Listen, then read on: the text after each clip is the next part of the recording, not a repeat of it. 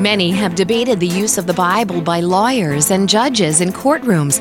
Legal scholars have noted that judges more frequently quoted the Bible in the 20th century than in the 19th century. Nonetheless, the Bible has been cited in court decisions throughout American history, sometimes similar to the ways laws of other countries are referenced, not as a legal authority, but usually as a guide in decisions. For example, one of the 10 Commandments, honor your father and mother, has been cited in reference to an adult child's responsibility to care for aging parents. And Leviticus 24:22 was quoted in Justice Thurgood Marshall's opinion in a 1974 Supreme Court case. In the future, how the Bible is used in courtrooms will depend on shifting social and religious trends.